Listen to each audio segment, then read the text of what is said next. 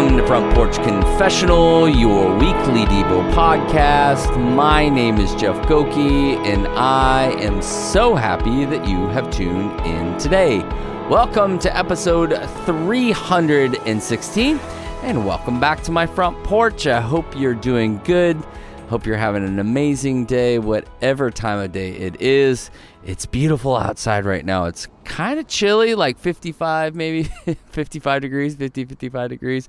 I got the fireplace going. I got a little like winter hat on. I got my PJs on and a hoodie, just staying warm out here. It's kind of awesome. It's funny because I picked up my mother-in-law today, and she's from Canada. And anyone from Arizona who complains about it being cold to somebody who lives in Canada, it's like, all right, what's wrong with you? Like, seriously, I've realized since moving to the West that I have become completely weak. I am such a weak sauce, man. Like, I grew up in Ohio, and most of my family, I was born in Michigan. Most of my family lives in the Upper Peninsula of Michigan, right? Up in that area up there, where it's like, they get like 4 or 5 feet of snow, like no big deal. Freezing, ice cold, below zero kind of stuff. Like, grew up in the tundra. Yeah, move out here, and it doesn't take long for your blood to go, this is pretty sweet. But the moment it starts getting cold, all of a sudden it's like, what is happening? It's like shell shock. You know, there is no muscle memory there. It's just freezing cold. I'm like, I'm freezing cold. And then her mom shows up and is like, are you kidding? I had 3 feet of snow on the top of my car before I left. And I'm like, yeah, I know. I can't complain. So, I mean, it drops 5 degrees, 6 degrees here, and we're like, oh my gosh, it's freezing cold. So anyway, but I'm enjoying the night tonight. It's beautiful out. Stars, just super bright. It's been super kind of rainy and overcast, which is really unusual for Phoenix, but today was great. Tonight is awesome, and it's been awesome to be back out here doing the podcast. I hope as in this holiday season, I hope you're doing okay. I've realized in this Advent season, one of the things that's really important, and I really feel like the church fathers knew, like, this is going to be a season that we're going to need to slow down in. And so much of what this season is for so many people is busy, so busy, parties and busy, like not bad things, good things, but just busy.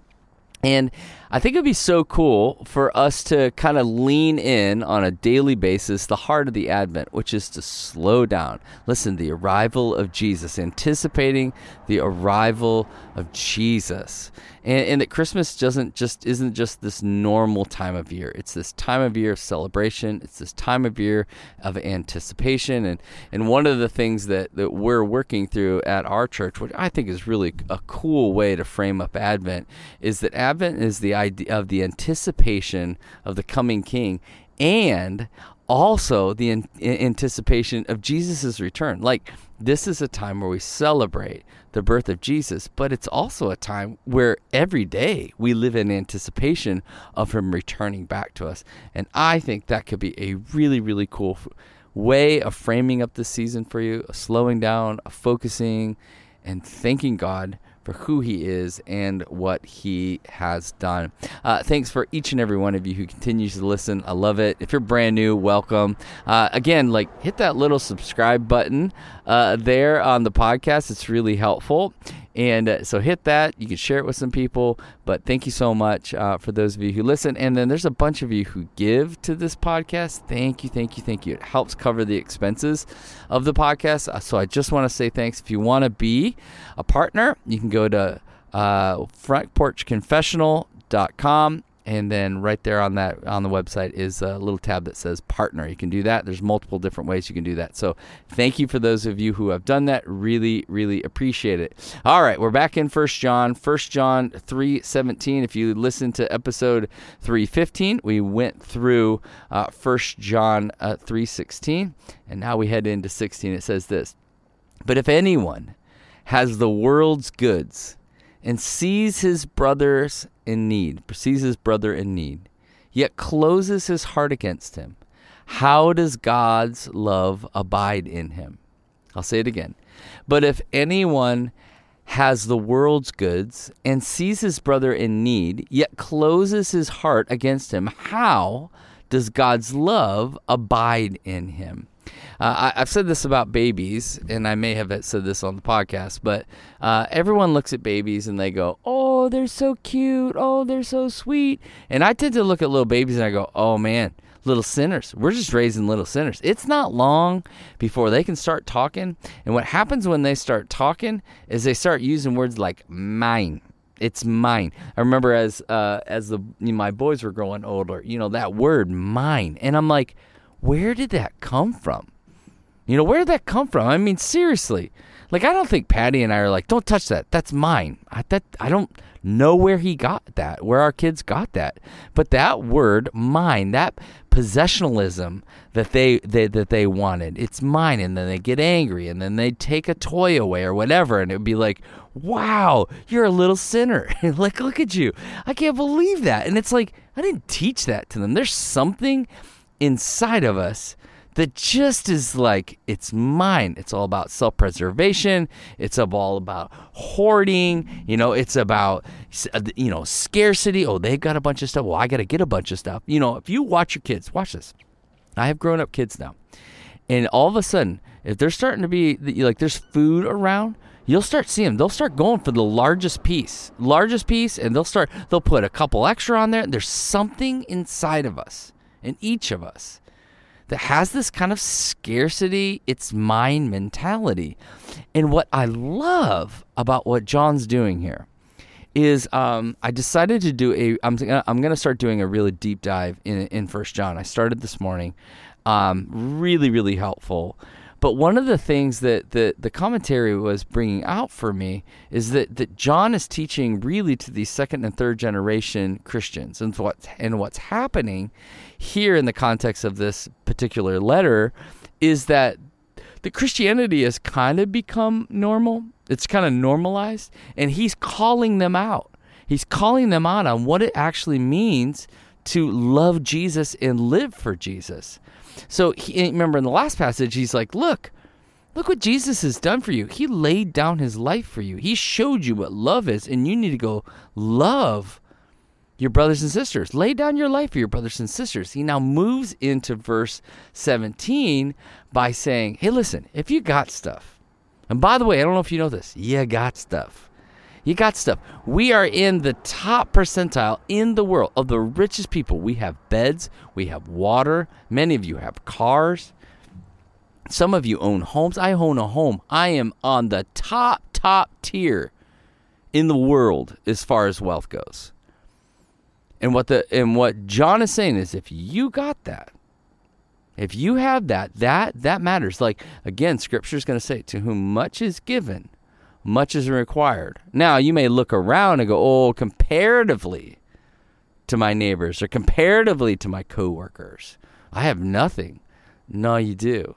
No, you do. And in fact here, remember, generosity isn't about just massive amounts of buckets of money in a bank account that now you're like, oh, now I could give. Generosity is a posture of heart. Generosity is tethering us back to, what did Jesus do? What did Jesus do? It's not about having 6 figures in your bank account or even making 6 figures. It's going, if you got stuff, any stuff, and you see someone in need, and you don't care for them, it says something. Now, I am not saying this as somebody who has figured this out. I'm not saying like I got this nailed and I do it so good, but I do believe this. I will say this. My wife, more than any other person in my life, has taught me about this. Because I'm going to be honest here. I like boxes. I like stuff. I do. I like getting Amazon boxes. It feels like Christmas. I didn't have a lot of stuff growing up. I really didn't. And so when an Amazon box showing up, and the family joke is I like to open boxes. And I do. It doesn't matter. It could be from Costco. It could be a cereal box. I like open boxes. And what she's taught me is to go, every time you purchase something, are you considering what maybe you're giving, what maybe you're sacrificing as far as generosity is concerned? And to be honest, I don't always do that because it's me. It's mine. I want it. And I've worked hard, right? I hear that all the time. I've worked so hard. I hear this all the time, I deserve this. I deserve a good life. And John's going, that heart, that mentality is revealing what we believe about God, revealing even about what we view the cross. Because he's like, look what Jesus did. God sent his only begotten son, and that begotten son laid down his life. This passage, I keep bringing it back up, and it's so important. He who knew no sin became sin so that we can be the righteousness of God. And it's super convicting, right? Super convicting. And everybody gets all squirmy when you start talking about money. That is a clear sign that something's wrong. Clear sign. Clear sign that something is off. Because we want to justify why we shouldn't be generous, why we don't need to give. And no. It's reverse. We should be giving to the point where it's like, it's uncomfortable a bit. Because in this passage, he's going, if you have stuff and you see somebody or you know somebody who's in need, there is a responsibility attached to that. In fact, what he says is, and I love this part, he closes his heart against him. How does God's love abide in him? What it reveals to us is whether we're abiding in Christ. Now, this is going to take you all the way back to John's gospel. And in John's gospel, in John 15, he talks about abiding in Christ and what that looks like. Abide in me, and I'll abide in you, and you will bear much fruit. And so what he's revealing to us here is this. Hey, are you abiding in Christ? Are you? Because if you're abiding in Christ, the byproduct of that will be fruit.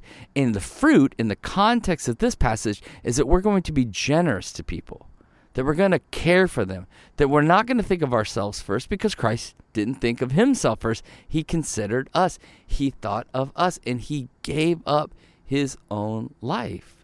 And we are called to do the same, invited to do the same. And so if you want to know where you're at with an abiding love of God, how are you being generous to those around you? How, when you see someone in need and you feel the Spirit of God nudge on your heart, do you respond? Or do you even hear the Spirit of the living God nudging your heart? Because if you don't, then that's telling you something too. This is so helpful for us because it shows us about priorities. It shows us what we're really holding on to. And I think for a lot of us, we're holding on to all this materialism. And again, I'm not saying I got this figured out. I am convicted by this passage. In fact, this week, as I was going through it, convicted by it. Oh, man. You know, the rich young ruler just can't step into the life that Jesus is calling him into. And it says in that passage, and I love this, that it broke his heart. It broke his heart, and he walked away. And what Jesus wasn't calling him to is to be poor. He wasn't calling him into poverty.